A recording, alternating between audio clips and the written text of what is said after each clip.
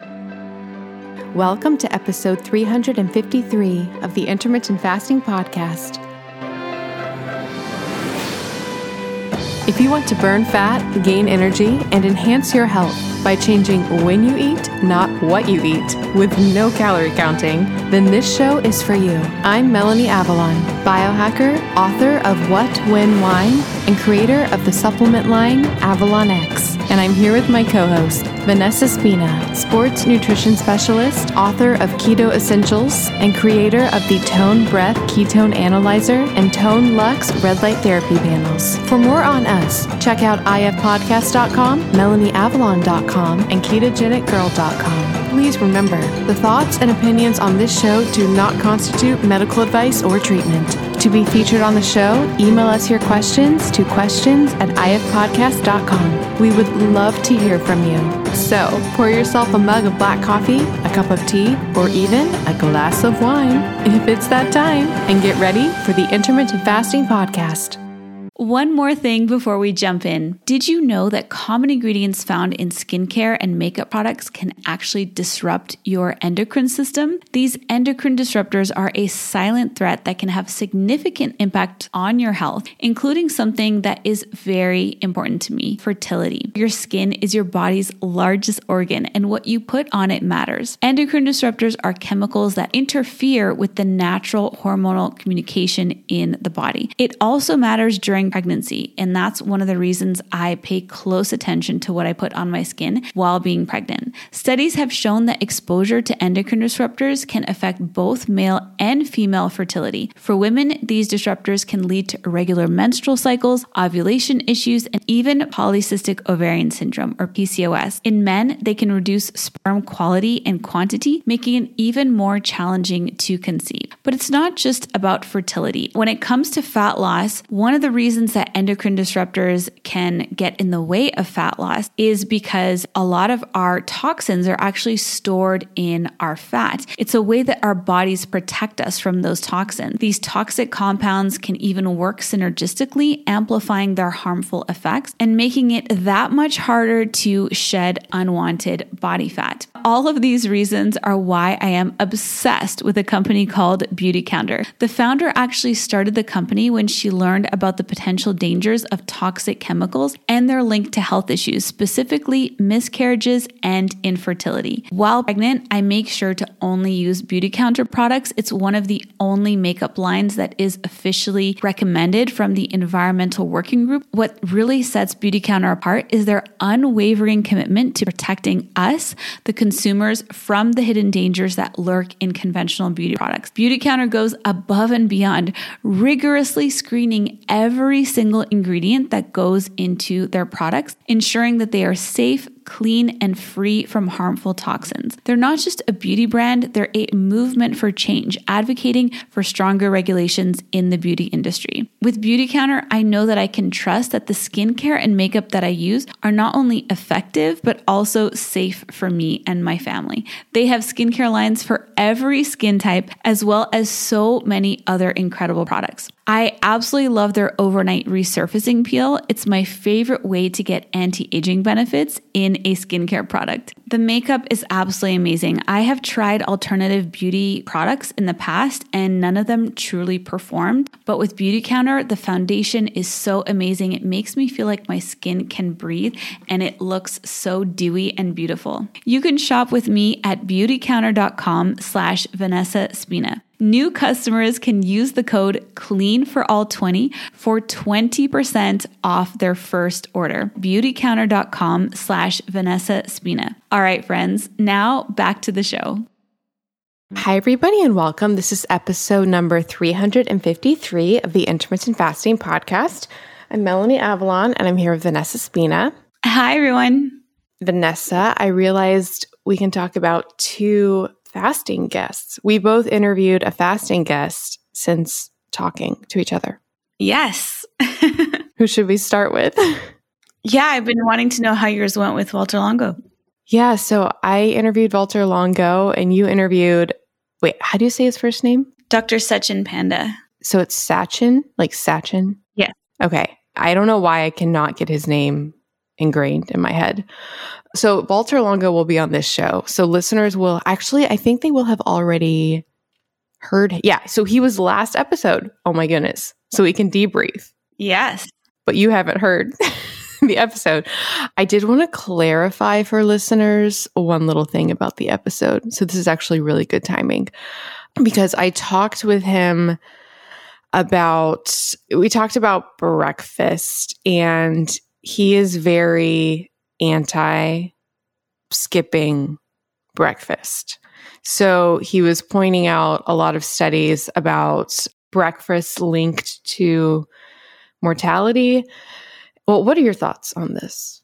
So there was a study recently that came out, and I think I was texting you that the interview that I did with Jen, former co-host of yours, on my podcast, she brought it up and she was really breaking it down really well and sort of brought up all the different points. So I know we also talked a lot about how there's been so many clickbait headlines in the last year about intermittent fasting, but she explained a lot of the reasons why it may appear that skipping breakfast could lead to increased mortality. And she said it went crazy through her community, her intermittent fasting community that she has online. And, I think that she's probably right. Basically, I think she was mostly saying that the data was skewed with people who tended to have a lot of other bad habits that were not supportive of like a healthy lifestyle. And, I personally have started having my first meal again. Like I do 2 meals a day and I've made that switch. And I consider that to be this form of like circadian fasting. But I still sometimes, will not have breakfast if I'm not hungry yet in the morning. But I do think that it can offer some advantages, and it just depends on what you're after. And I also think when you're younger, you can get away with more fasting, especially you can get away with more like OMAD style. But I do think that when you get older, that it's important if you want to protect your lean body mass to have more opportunities in the day to trigger muscle protein synthesis. So I know we have like a little bit different personal approaches with that, but I like that. We have different, approaches. And I also never feel like one pattern is set in stone. So it's kind of a long answer, but that's interesting that he's very against that, because Mark Madsen and, even like Sachin Panda, they have no real issue with it. Wow. Okay. That was ridiculously informative. Thank you. When did that study come out? The one that Jen talked about? I don't know, but I've just been hearing about it like in the last few months. And I tend to not pay too much attention to that kind of stuff when it comes up, because it's often, I know what kind of study it usually is. And I don't get overly excited about a new study that has something negative to say about intermittent fasting. And I know that I know my science behind like my approach and that kind of thing. I wish I could recall the title of it and recall everything that Jen said about it, because she broke it down really well when we were talking about it, but I haven't read it. So I can't really speak to it that much. In a few episodes, we could read it and we could talk about it, because I would love to talk about it having read it. So I'll actually put it in our prep so that we can prep for it. That'd be fun. Yeah, because my just initial thoughts are kind of things that you talked about, which is, well, epidemiological data and like the healthy user bias. So basically people that tend to skip. So people who tend to eat breakfast may be following other healthy lifestyle habits. And we've been told for so long that that you shouldn't skip breakfast. So people who skip breakfast might be more likely to like not engaging in other lifestyle behaviors that support a healthy diet, which is what I just said. That's exactly what Jen said. She said it was healthy user bias, and it was exactly what you just said. there's that. And it was funny though. So in the episode, and by the way, I really, really enjoyed the episode. Oh, and Vanessa knows. I'm so bummed, listeners. I'm so bummed because I find doing video very energetically draining, but occasionally I do it if I want to capture some video, if it's a very important guest like Walter Longo. So I got all ready and was doing a video interview, and I thought I was recording it. And I was not. I was just recording the audio, and it was a tragedy, but that's okay. It happened. And as Vanessa said, at least I got the audio, so that's a good reframe. But something else he said, and I was telling you this offline, Vanessa, but about the breakfast studies. I said that a lot of them are funded by the breakfast food industry, which I have seen. Because when I was writing for my book, What When Wine, I was looking up breakfast studies. And so many times I would go to the bottom and it was like funded by Quaker Oats or funded by, all of these breakfast cereal companies, Kellogg's. But he said they did a meta-analysis and they found that overwhelmingly wasn't the case. I don't know. So that was the only part of the conversation that I wanted to clarify because I didn't push him as much as I think I could have. I did like a little bit, but I also didn't want to, be crazy. Was it actually his study? Maybe it was his study. Yeah, I'm not sure. He made it sound like it was his study. I'll have to go look later. He has a lot of studies though. But I had one other thought about it. I just know that and again, I would love to read that study that Jen was referring to and possibly him. I also think there's an issue, the timing of what we qualify as breakfast, because I think there's this idea that breakfast is like super early, but I think you can have depending on your circadian rhythm. How do I say this? I mean, it's when you break your fast. Yeah. So like what even is breakfast? If people's circadian rhythms are different, okay, like for example, me, I don't eat breakfast, but if I were to eat breakfast in my circadian rhythm, it would easily be lunch to other people. What does that mean then? What do you extrapolate from that data? I think it's complicated. I did a long post on this and I can put a link to it in the show notes, but when I went and sat down, it wasn't epidemiological data. It was controlled clinical data looking at the release of hormones based on eating timing. And it really didn't look like you should be eating super early based on the hormonal profile that was released. It seemed like, and this was just from the studies I was reading, but the hormones most in line with when you would actually be eating were a little bit later. Because when you first wake up, it's like cortisol. It's like anti-hunger hormones, if that makes sense.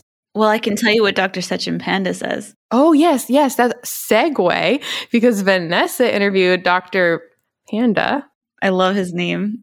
It was probably the interview that I most wanted to have with any guest. And I was telling you, it took me like a year because he's so busy and he's one of those scientists that is in the lab a lot. And I, finally got him booked and I was super excited. And I'm such a big fan of his work. His book is in front of me. I stare at it all the time, The Circadian Code. It's so good. So he's done most of the research on time restricted feeding that really, sort of, I guess, put intermittent fasting on the map, similar to Dr. Mark Madsen. But he also discovered a couple other things like melanopsin, which is this protein in our eye. Some of it's in our skin that detects the wavelengths of light. And so light is like the Zeitgeber that helps sync up our circadian rhythm. So he's done some really fascinating research, but he was kind of one of the first ones to really look at meal timing. And he says, even healthy food eaten at the wrong time is junk food, which I love. But so he says that your day starts the night before.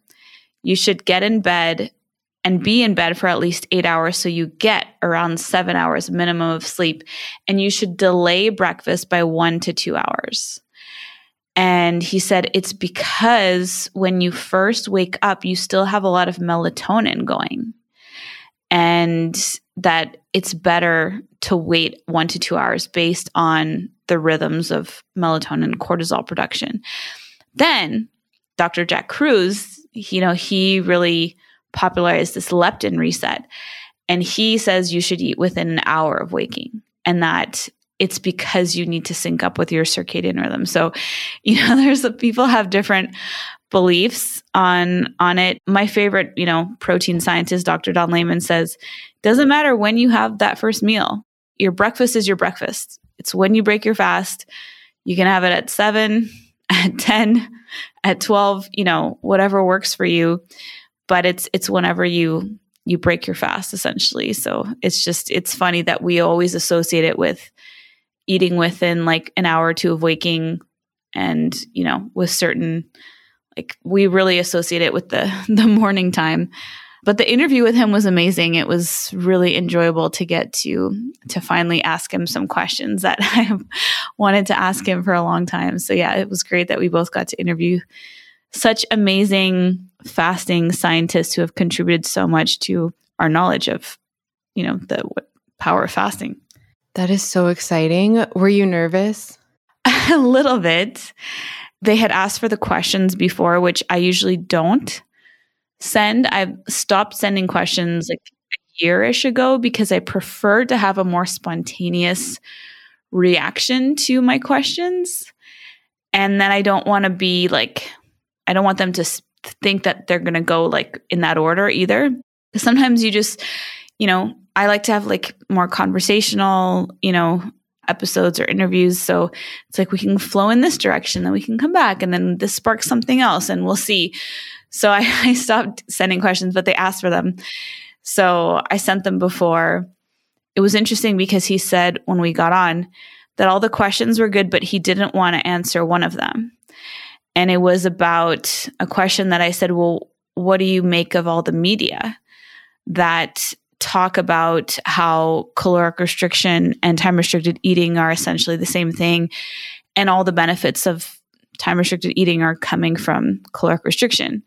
And he says that he doesn't like to address that because it just kind of like gives power to the media that, gives them maybe a sense of like recognition or something when really like they don't fully understand the mechanism. So I thought that makes sense. And that's my approach with a lot of this stuff too. Like, you have to realize that a lot of media, they want you to click on their articles. So they often will sensationalize things, we know that, but it's a good reminder, to know that they sensationalize things to get us, to get our attention, to hook our attention so that we click on their links, go read their articles, spend time on their websites. So they're incentivized to make things sound a certain way, or to take certain studies and make very like enticing or controversial headlines. And sometimes that's all people see is the headlines. And so they don't, always get the full picture. So yeah, I thought that was interesting, but I wasn't too nervous, but it was probably the interview that I was the most like anticipating, getting ready for, spending a lot of time preparing for. What about you? I know you've interviewed him before, so.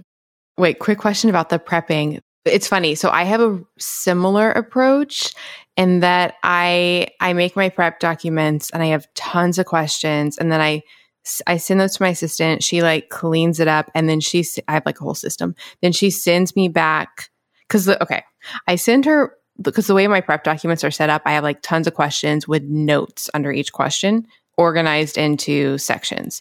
So I send her that, and then she sends me back just the questions without my notes. And then I pick out the questions that I want to send to them. So I like save for myself the like good questions. So then they don't know, not good questions, but the ones that I want to be like very spontaneous, and that they don't, it's not because I want to like surprise them or trip them up. It's just because, like you said, I like having an element of spontaneity. And so I basically send them a document with like very basic questions that they probably would have anticipated I would have asked anyways, but I keep for myself all the like special questions. So it's like a blend of what you do. Hi, friends.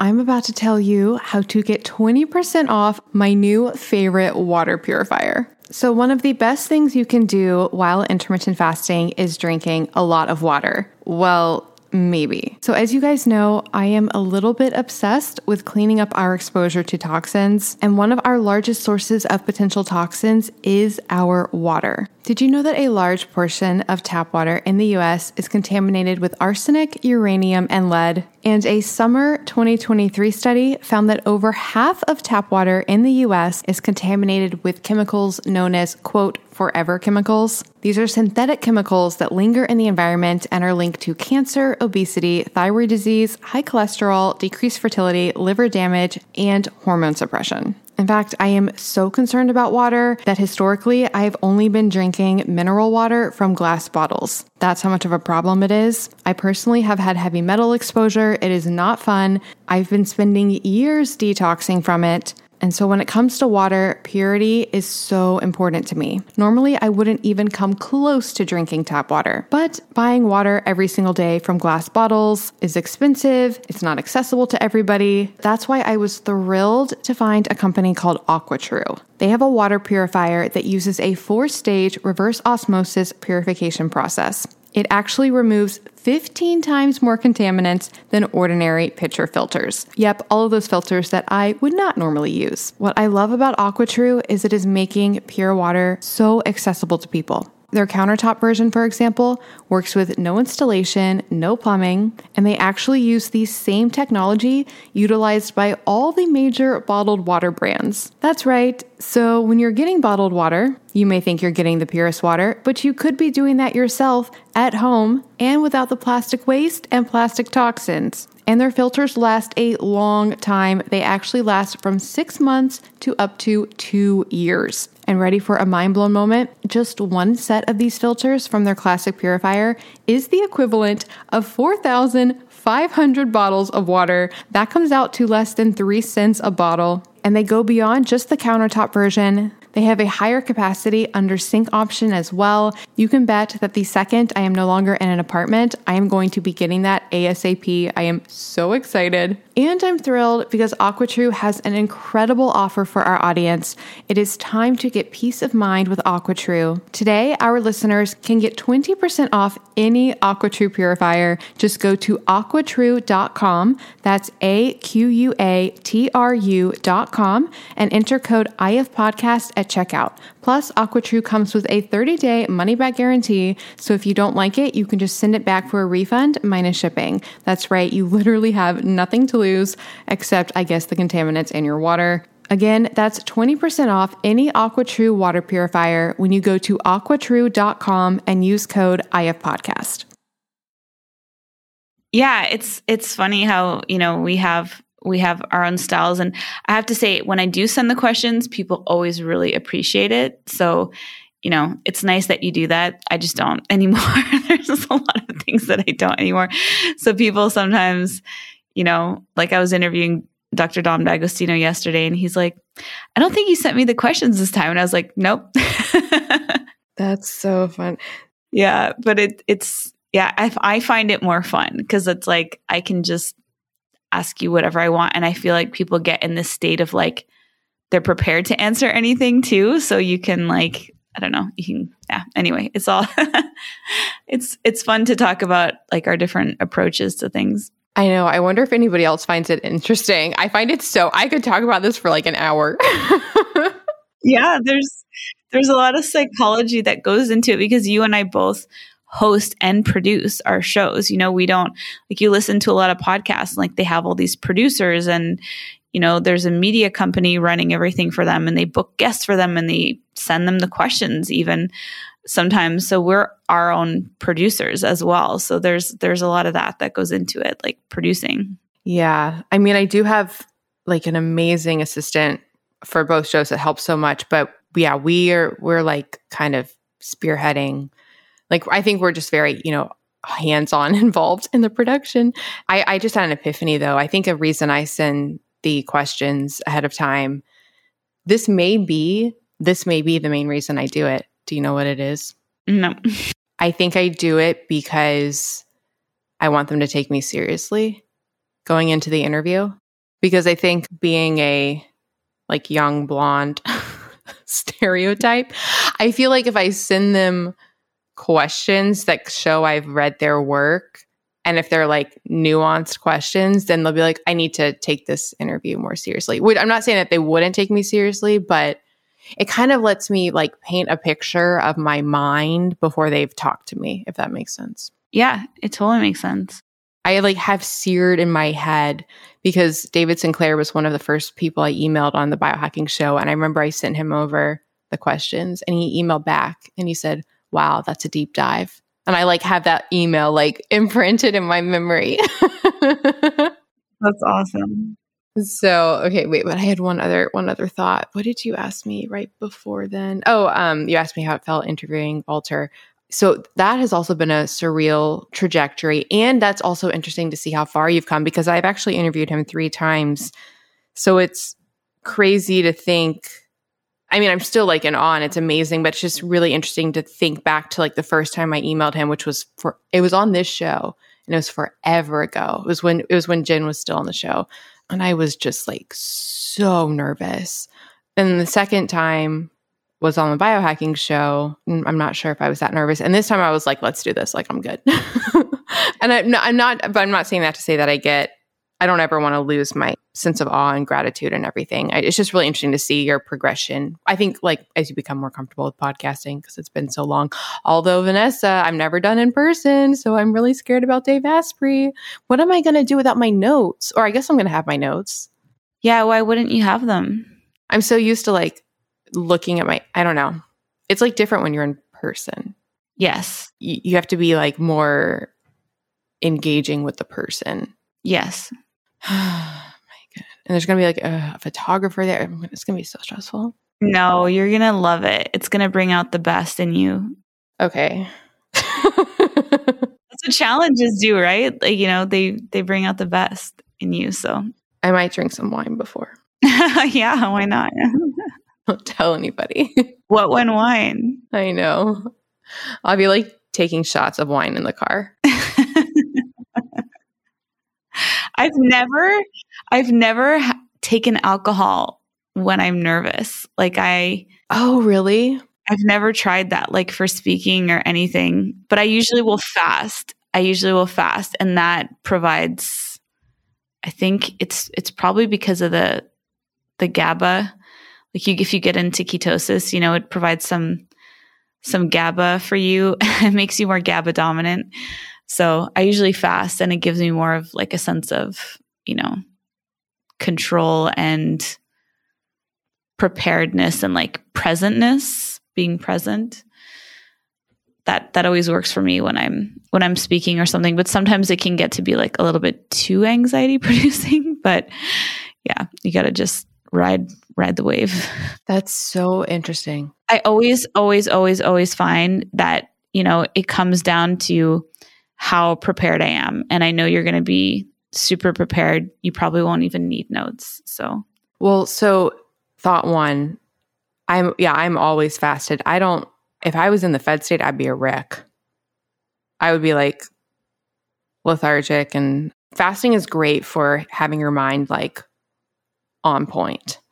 That's so interesting that you've never drank you said to help with nerves. Yeah, no, I haven't. I have. Well, one of the episodes, because we're doing 2, and one of them is going to be listener Q&A. So I'll have to have notes because that won't be memorized. I think what I'm going to do, though, I asked in the group for spicy questions because he does so many interviews. So I want to make it very unique. And I got a lot of good spicy questions from listeners. So do you like that idea? Like a spicy question episode? For sure. Awesome. And I think I'll do like a fasting and coffee like themed episode. Oh, and I did one other Walter Longo comment. This was so funny. This interview came about because he didn't reach out. I didn't reach out, but ProLon reached out. And I responded. So ProLon is the fasting mimicking diet, which I forgot. Have you ever tried it? Nope. And I never will. Okay. Sorry. Tell us how you really feel. I have tried it. I think I tried it, though, in a time in my life when it wasn't really the time to try it. I would be open to trying it again. And a lot of listeners have tried it, and a lot of listeners have provided feedback. So I do think it's really valuable for a lot of people. I did ask him if it could be done in a 1 meal a day situation. Like, could you eat all the ProLon in one meal? Because if I were to do it, I think that's how I would have to do it. He said you could.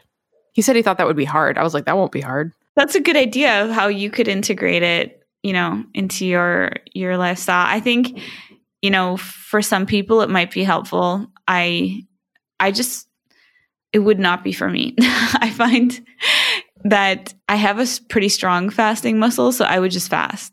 Like, I just wouldn't. I don't understand the point of eating something, but I know that it's just like low protein. But I did that for so many years as a vegetarian, and it never did anything really great for me. Well, it's low protein and it's severely calorie restricted. Yeah.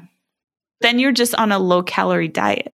Yeah. But what's interesting though is, I guess because of how they've specifically formulated it and in their clinical data.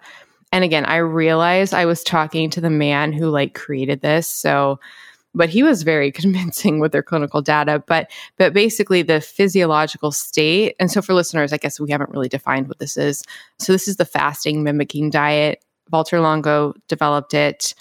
It is a 5-day diet plan where the purpose of it, and he talks about this in his book, but basically, and his book is called The Longevity Diet, which isn't just about fasting mimicking diet. It's about the fasting mimicking diet and then his overall longevity diet that he prescribes for life.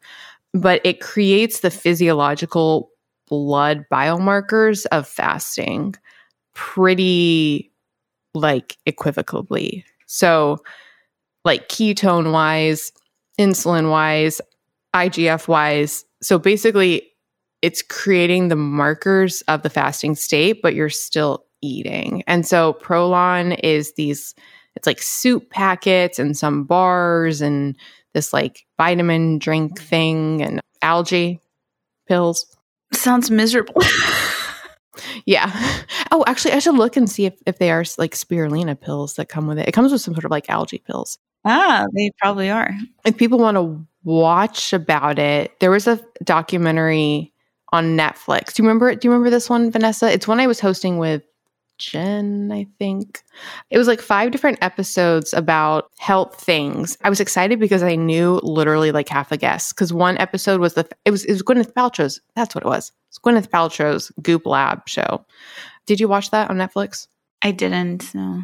She has a cold episode with Wim Hof. She has a fasting episode. So in the fasting episode, she interviews Dr. Alan Goldhammer, who I've had on my show, and she does the fasting mimicking diet, and she has Walter on the show, if listeners want to kind of get a feel for it. So their studies are really, really interesting on the health effects and the effects on the immune system, and especially help for cancer. So I'm really interested by it. I just haven't personally successfully done it. But if listeners would like to try it and report back, would love to hear your experiences. And you can get 10% off. The link for that is ProLonLife.com. So ProLonlife.com. The coupon code IF Podcast will get you 10% off.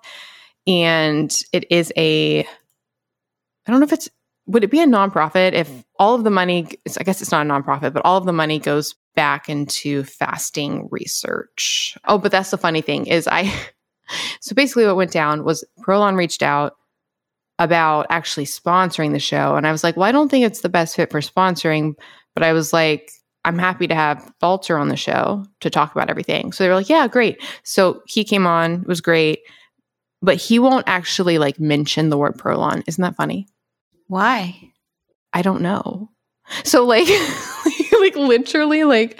at one point, I don't know what it was, but at one point, what I had said was prepping him to say ProLon, and he wouldn't say, wouldn't say it. He was these programs out there, blah, blah, blah, blah, blah. I can't really name them. And I was like, oh, okay. Now I need to know why. And then later in the show, I was like, wait, am I allowed to say ProLon? So later in the show, I was like, I didn't even say it. I'd said it earlier, but so later I was like, yeah. And these programs out there for 5 days. So I stopped saying the word as well. That's bizarre. I wonder why.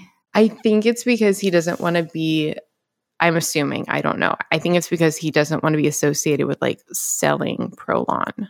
But it's his creation, right? I know. I want to go back and read the transcript when we get it back from the editors about what he said specifically, because he said something about it that it was confusing to me. That's curious. It was a fun time. It's so crazy that we get to do these amazing interviews, and I'm so happy. When does your episode come out with Dr. Panda? It should be, actually, it's coming out next Monday, which will be November 14th. So it should already be out. Awesome. I can't wait to listen to it. Thank you. I can't wait to listen to the Walter one. Thank you. I got excited because I could see he was at USC and I went to USC and I could like recognize the brick walls because they use a lot of the same brick. That's a nice feeling. Made me happy. Nostalgic. Yeah. I know. Last podcast question, I swear. It seems like you turn around your episodes pretty fast. Do you do that typically? Turn them around fast? Yes. I do. And it just depends though. So I kind of do a lot of things more instinctually. So I kind of like feel out when I think a certain guest, like the timing of it will be good. It's really not like a technical way of doing it, but I just know. I'm like, it's time for this one. And then it's like, it's time for this. Like, I just know. I just know when, like, I have this feeling of when a certain episode should go out. So like right now I've got like about 30 episodes like pre-recorded. Whoa. 30. Because I'm going to be taking a break when the baby comes. Right. Okay. Sorry. So now I'm like scheduling them all, but I also leave a little bit of room to like move things around. So, you know, if the week before comes and I know what's coming out on Monday and I feel like it should be a different guest, then I'll change it. So I really go by intuition. And I just like feel it out. Wow. Okay. So sometimes I'll have like an episode go out, like I'll record it on a Thursday and then I'm like, this has to go out on Monday. And then other times I'm like, this doesn't need to go out right now and it'll be out in like a few months. So it's very much like an intuitive thing for me. I like that. Yeah. I feel like I'm sort of similar. I typically have a month or two. In the past it was like 3, but I feel like now I'm a little bit only like a month out of episodes. And then I pretty much go based on timeline, but sometimes I'll move things around based on, if I'm like feeling something. Sometimes I'll get like really, really excited and I just like have to bump up the episode. Yeah. But that's rarer though, because I'm just so usually very excited about all of them. Yeah, I get that. Yeah. Podcasting is so fun. It is the best. I'm so thankful for it every day. I am too. I think about that a lot, especially because it wasn't a thing before, you know? So I'm so grateful. Yeah, it's just amazing. It's just amazing. I'm so, like, I feel like we both were born to do this, and I'm so thankful for it every day. It's just awesome. Just love long form media, and I feel like it's changing the world. You know, not just like, I'm not just like our podcast, but like all the podcasts out there are changing the way that we have longer, deeper conversations about topics, and we're learning, we're teaching each other. And this is like, for me, this is what the internet is all about. It's like sharing knowledge with each other, you know, sharing long, deep conversations, not just like sound bites, and having other people interpret things for us. Like, we could just go right to the source. We don't have to read an article about a study anymore. We can hear the actual scientist talking about his results and his intentions and his methodologies. And it's amazing. Like, I truly think this is one of the best parts of the internet. I agree so much. 2 thoughts to that. Thought 1, especially in our world where everything's like TikTok and Instagram and like clickbait and so short. And even the news is like, you know, short little clips. Like you said, it's like long form. It's like a conversation. I love that so much. Like, it really allows time to actually dive into things and get to know people. Like, I love that we get to actually know our guests. Like, so many of my friends like you. So many of my friends are guests from the show. And then the second thing, I think one of my favorite things about it is it's like Christmas in that, publicists and agents will be pitching me guests pretty much every day.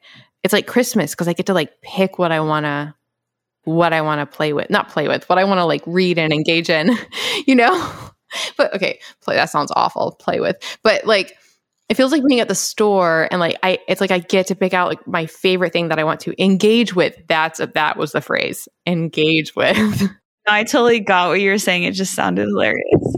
Pitches will come in and normally I'm like, no. But sometimes I see things I'm like, oh yes, like that's fun. And it can really be like whatever, like going back to the intuition, whatever I just really want to learn about. So yes, I love that feeling. I'm like, yes, let's book it. Yes. So awesome. Last podcast comment, I swear. And I told you this via text, but I think I told you I'm coming around now. I understand now why you're so attracted to Elon Musk. You didn't tell me this by text? Oh, did you listen to my voice message? I think I said it in a voice message. Yeah, voice messages are hard for me because like most of the day I'm with Luca. So it's hard for me to listen because he's like always talking at the same time. So I can listen when he's like napping. I'll have put like earphones in and then I listen. But then, yeah, sometimes I don't click on them right away. So maybe like it got pushed up or something. I'm so glad we are revisiting this then. Okay, just for a very brief discussion. I need to know everything. Listeners are like, oh gosh. It's one of those episodes. I know. Okay, so here's the thing. I think I'd only listened or watched one interview with him prior to this, which was also Joe Rogan, but it was the one where he was high on it and like NASA got mad at him. It's not a good one. Okay. So that one, that's like not his typical vibe, I take it. No, I mean, he was very eloquent and he said a lot of interesting things in it that I think about all the time. But yeah, I think a lot was made of the fact that he was not sober and etc. I just don't think it was like maybe his best showing. Yeah. Oh, is it like that meme? Have you seen that meme? Have you seen that meme where it's like, I got to find it, but it's like, have you ever like left a social situation and just thought, not my best work? Awesome. I love that. I think that sometimes. Yeah, that's hilarious. Not my best work. So that was probably that meme for him. But I liked that interview, but that was the only one I'd watched. So I watched, he was just on Rogan again, and he was very not high. He was very like sober. I don't know if he was sober, but it was different. It was a different vibe. I was like, oh, yeah, I see it. Yeah, I see it. You see it. Mm-hmm. I actually thought he looked attractive and he was very smart. He pauses. He's a pauser. Have you noticed that?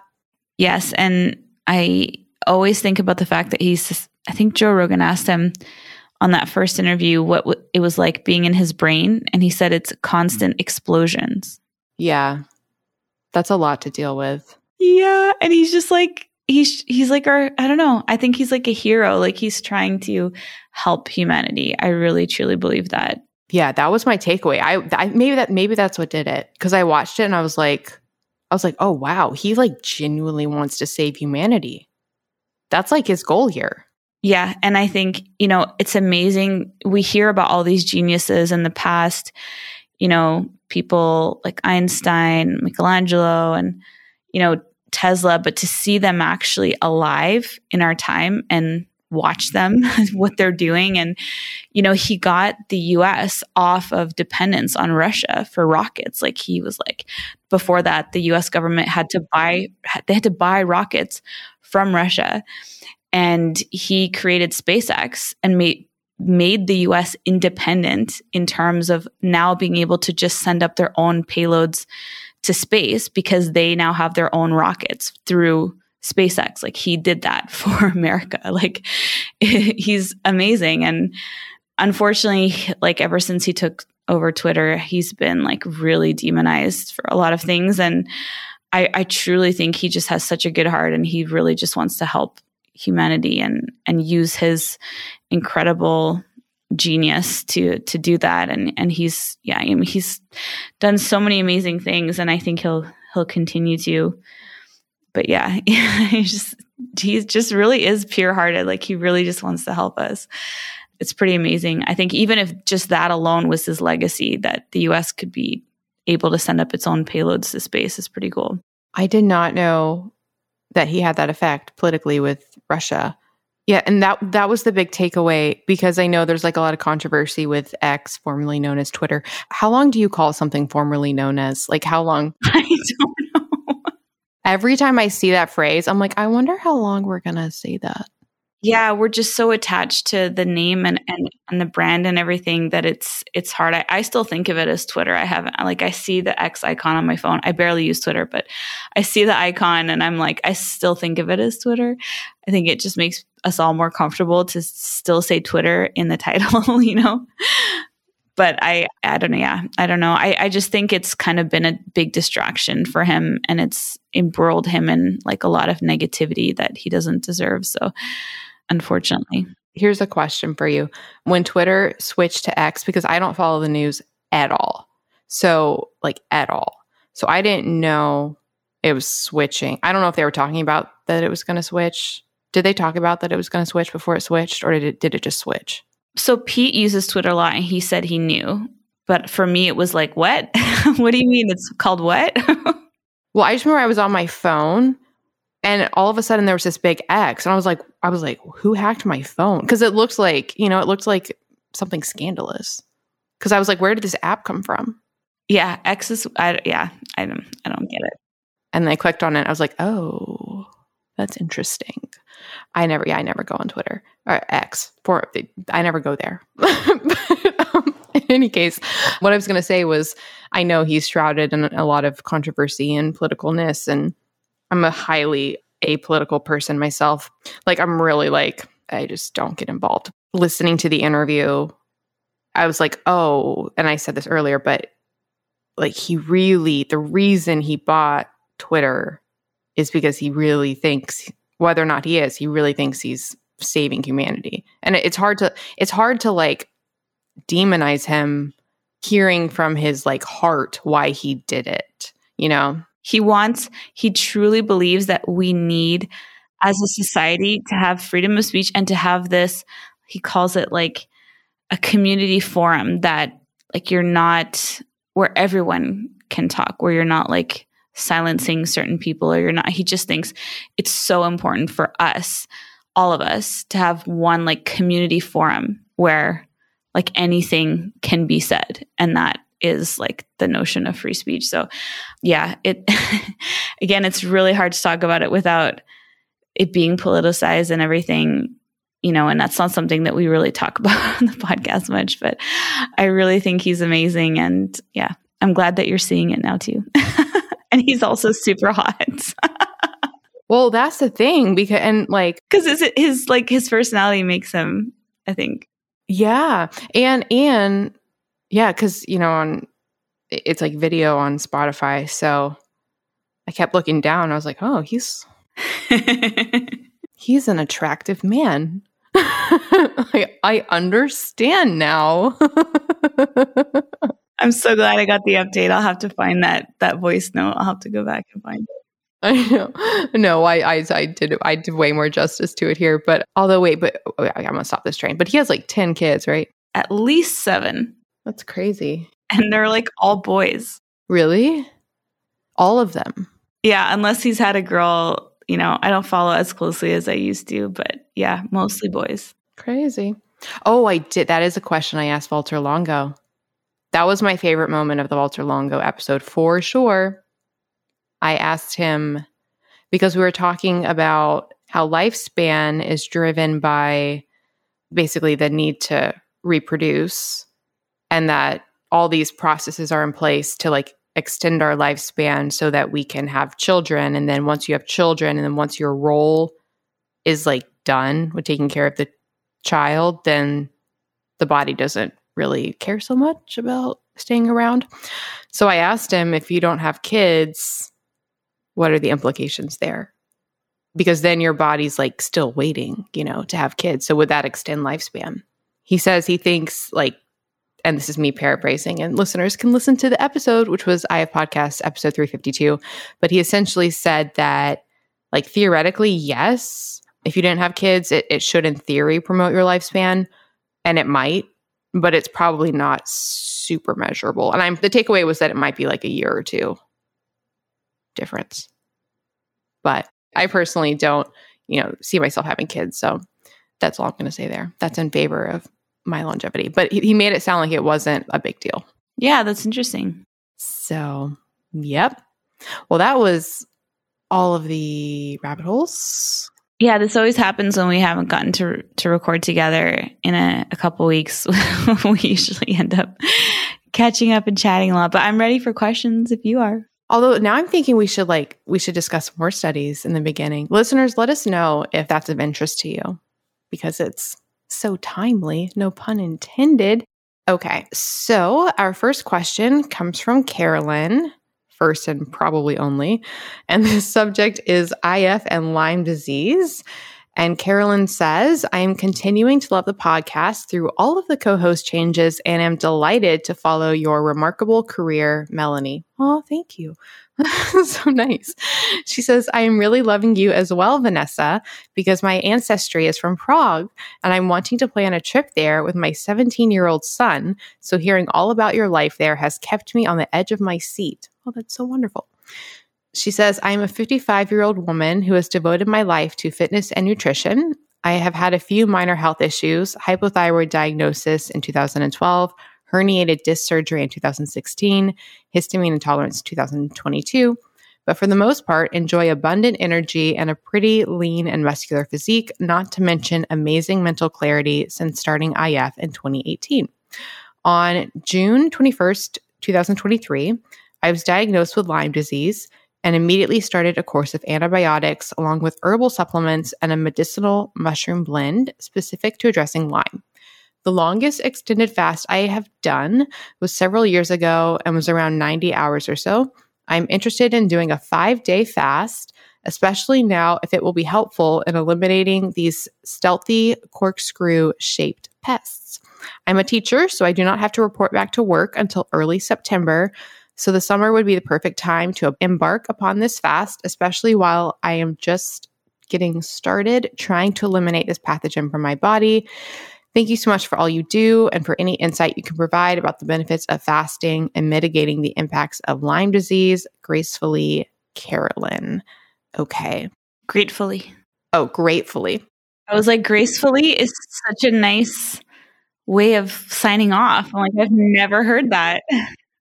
I know we should start adapting that. Let me say that again. Gratefully, Carolyn. That's so nice, all about your ancestry being from Prague and, following Melanie's remarkable career. I love all the comments. It sounds like you've been doing amazing with your health and lifestyle and everything. With regards to Lyme, I'm not sure how you're doing now because it sounds like this was before the summer. And I'm not sure if you actually ended up doing a 5-day fast, but I did do a little bit of research, and the thing that I found the most evidence on was with regards to autophagy. So there was a really interesting study done about actually 10 years ago, was about how autophagy modulates the bacteria that is producing a lot of inflammation when it comes to Lyme. So the study was pretty in-depth. It would be great to link it in the show notes if you want to go and check it out. But they basically determined that when they inhibit autophagy, so they block autophagy, it increases the cytokine production of their interleukin 6 and interleukin 1 beta. So that basically says that autophagy, if it's not inhibited, if it is instead, enhanced, that you could reduce that cytokine production and lower inflammation that is produced during Lyme. So I think a lot of the issues that come up with Lyme are like pain from the inflammation. And so I think that fasting, it's doing an extended fast has been shown in the research, I think, to produce pretty dramatic autophagy. So that's probably why you're looking into it. I have seen some other, I guess, like anecdotes or self-reported stories. So there's a amazing blogger who is in Canada. A lot of people follow her, and she says that she reversed her Lyme with fasting and carnivore. I think a lot of other people are doing that. I know Craig Emmerich has been doing carnivore to help with his Lyme. So ketogenic diets also lower inflammation, and carnivore often tends to end up with ketogenic macros. So I think that, there's also a lot of nutrient density, but Slow Down Farmstead, that's the account. I saw that Rob Wolf, he reposted her post that she did about how she was diagnosed with Lyme, and she has no pain in her body whatsoever and is completely able to manage all the symptoms. Like, she really has no symptoms.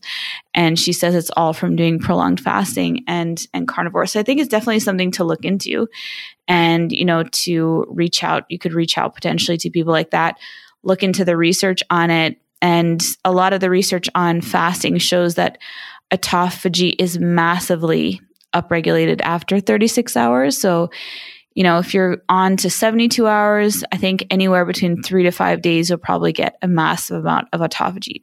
There's also other ways to get autophagy. Exercise is one of the best ones. It sounds like you already do a lot of exercise. So if that's something you can still do, it'll probably also help, generating autophagy.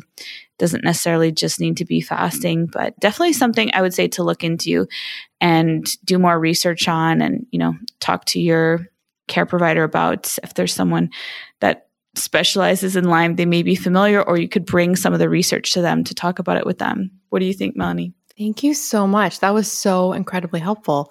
We'll put a link in the show notes, which will be at ifpodcast.com/episode 353 to that study. I really appreciate that.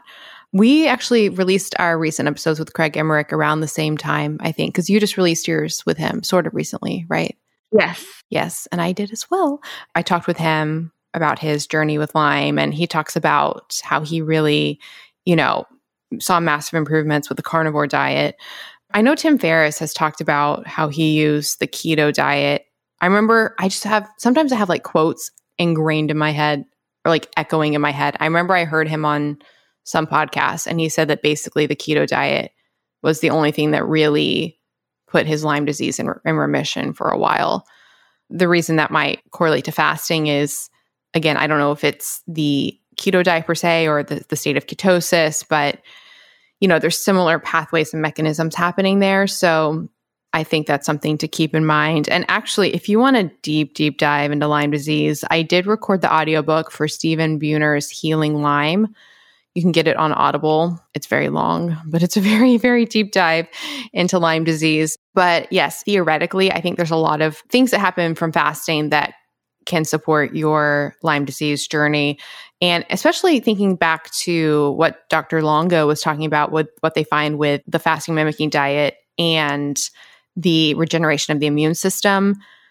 I think that could be huge, because it seems to be really, really powerful, especially because Carolyn's talking about a potential long 5-day fast. I know they found in Dr. Longo's studies that the 5-day fast, again, it's the fasting mimicking diet, not a fast, but presumably fasting would have the same effects, that basically it can regenerate the immune system and kind of, for lack of a better word, get rid of old immune cells. And this is me making hypotheses, so this is not like in a clinical study or trial or anything. But I do know, especially having done an extensive dive into Lyme, recording that book for Stephen and researching a lot myself, a lot of people seem to have Lyme and chronically react to it. And some people, it seems like they have Lyme and these other co-infections, but they're not reacting. And so it could be a matter of just how their immune system is handling it, how basically supporting the immune system. I think there's a lot of potential for modulating the immune system for how you're actually reacting to Lyme, whether or not you technically have it or not. Because a lot of us have dormant infections of a lot of different types, and they can be kept at bay and actually not, quote, bother us if the immune system is keeping everything in check. So I think anything immune supportive would be really helpful, and fasting is definitely immune supportive. So yeah, definitely, Carolyn, she might have already done it by now. If you did, let us know, and let us know if you had any beneficial effects from it. And also sending love. I know it can be really hard. I personally had my own, I got diagnosed with it and I went down the rabbit hole. And honestly, the thing that helped me the most, this isn't necessarily the approach for everybody, but it's what worked for me. I just stopped caring.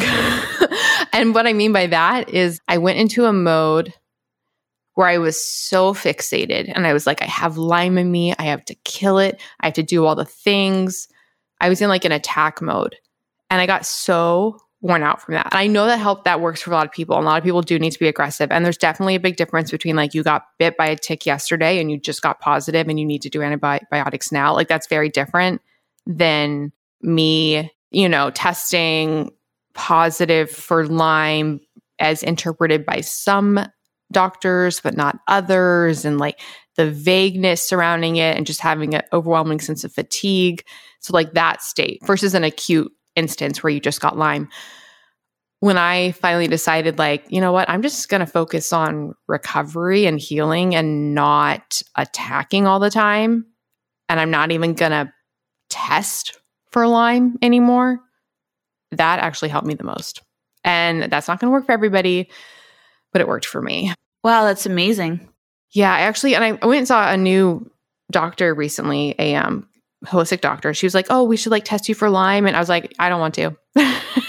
I'm fine. I don't need to. Yeah. I mean, if you're asymptomatic, then why worry about it? Well, I mean, I always am struggling a little bit with fatigue issues and certain things, but I'm just so massively better than where I was that I just don't want to open that rabbit hole. So, and that's not going to work for everybody, but it really worked for me, because I think some people just get locked down in fear and they're obsessive and that's all they can think about. I think it's really hard to heal when you're in that mindset. So I think stepping back and taking a breather can help a lot of people. So, yep. Okie dokie. Well, this has been absolutely wonderful. So a few things for listeners before we go. If you'd like to submit your own questions for the show, you can directly email questions@ifpodcast.com, or you can go to ifpodcast.com and you can submit questions there. And this should be done by the time this comes out for sure, because I'm working on it right now and we're a few months ahead. I think I will have really optimized our Stuff We Like page on ifpodcast.com/stuff we like. It was kind of a mess for a while, but I'm really tackling it right now. So you should be able to get all of the stuff that we like at ifpodcast.com/stuff we like. And you can follow us on Instagram. We are ifpodcast. I am Melanie Avalon. Vanessa is Ketogenic Girl. And I think that is all the things. Anything from you, Vanessa, before we go? Oh, I had so much fun with you, and I'm excited to record the next one. Me too. I will talk to you next week. Talk to you then. Bye. Bye. Thank you so much for listening to the Intermittent Fasting Podcast. Please remember, everything we discussed on this show does not constitute medical advice, and no patient-doctor relationship is formed.